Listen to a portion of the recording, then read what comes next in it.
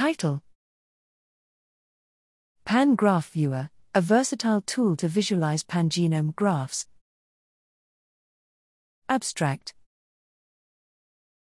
Pangenome graphs provide a powerful way to present both sequence and structural features in a given genome relative to the typical features of a population. There are different methods of building pangenome graphs, but few tools are available to visualize them. To address this problem, we developed PanGraphViewer, which is written in Python 3 and runs on all major operating systems. The PanGraphViewer package contains two separate versions, a desktop-based application and a web-based application.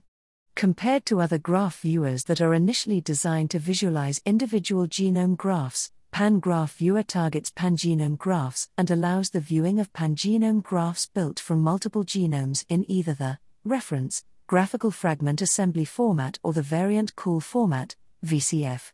Apart from visualization of different types of structural variations, SV, PanGraphViewer also integrates genome annotations with graph nodes to analyze insertions or deletions in a particular gene model.